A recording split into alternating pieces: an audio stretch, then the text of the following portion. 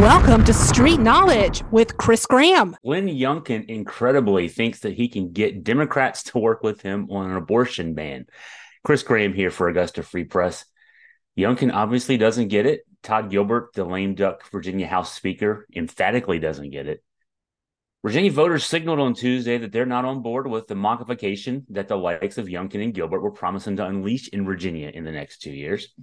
And yet they're still trying. The message was sent, and it still needs to be received.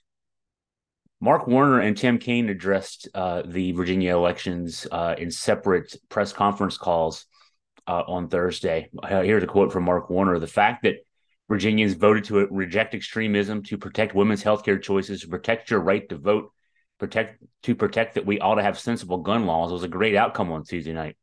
The fact that for the first time in some time, actually, Democrats once again control the Senate and the House, I think it's a real step to make sure Virginia keeps moving forward. Yeah, Virginia was under brief House and Senate control by Democrats for the last 2 years, the Ralph Northam administration. 15 of the previous 20 years, though, Republicans had control of both the House and Senate. And that was even with a run of Virginia Democratic governors, Mark Warner, Tim Kaine, Terry McAuliffe, Ralph Northam. And so, yeah, what happened on Tuesday was a stunning rebuke of Glenn Youngkin and his direction he was taking Virginia in. Warner, a former Virginia governor, was among those who played a big role in helping tip the scales for Democrats. This, 2 years ago, just that Glenn Youngkin led a Republican sweep of the 3 statewide offices and returned control of the House of Delegates to the Republicans. Youngkin, now midway through his lone 4-year term, emphasis in Virginia, the Constitution does not allow a governor to run for re-election. He had been doing his Trump level best to undo what his Democratic predecessors, Ralph Northam and Terry McAuliffe, had accomplished in the previous 8 years.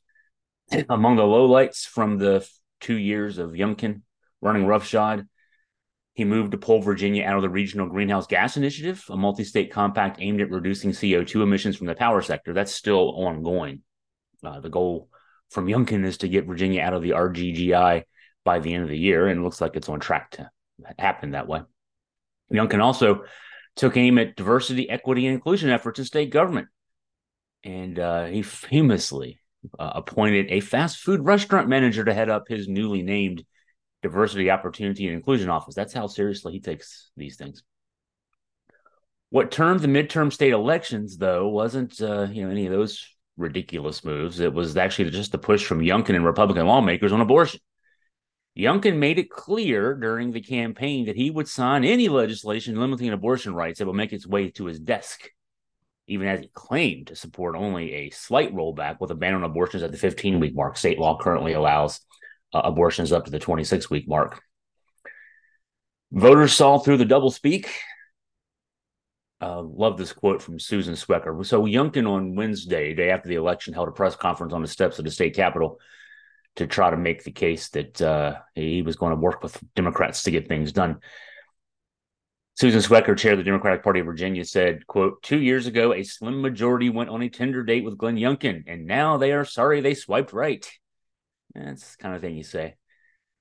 Youngkin incredibly still seems to think he can swing a deal with Democrats to enact those abortion restrictions that he just was told by the voters he wasn't going to be able to do.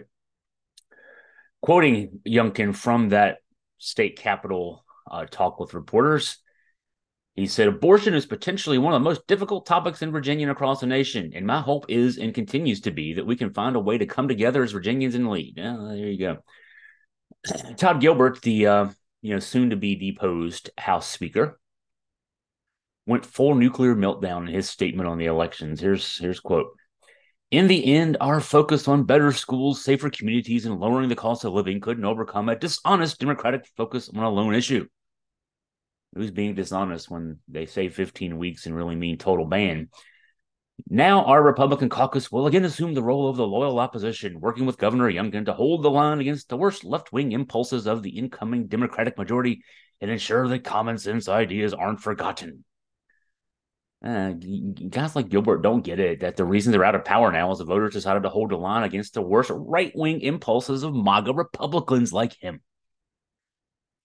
Here's Tim Kaine on the elections. The Virginia voters, they watched Republicans throw overboard a speaker with no plan B and then essentially have to shut down Congress, the House of Representatives, for 3 weeks as they reorganized.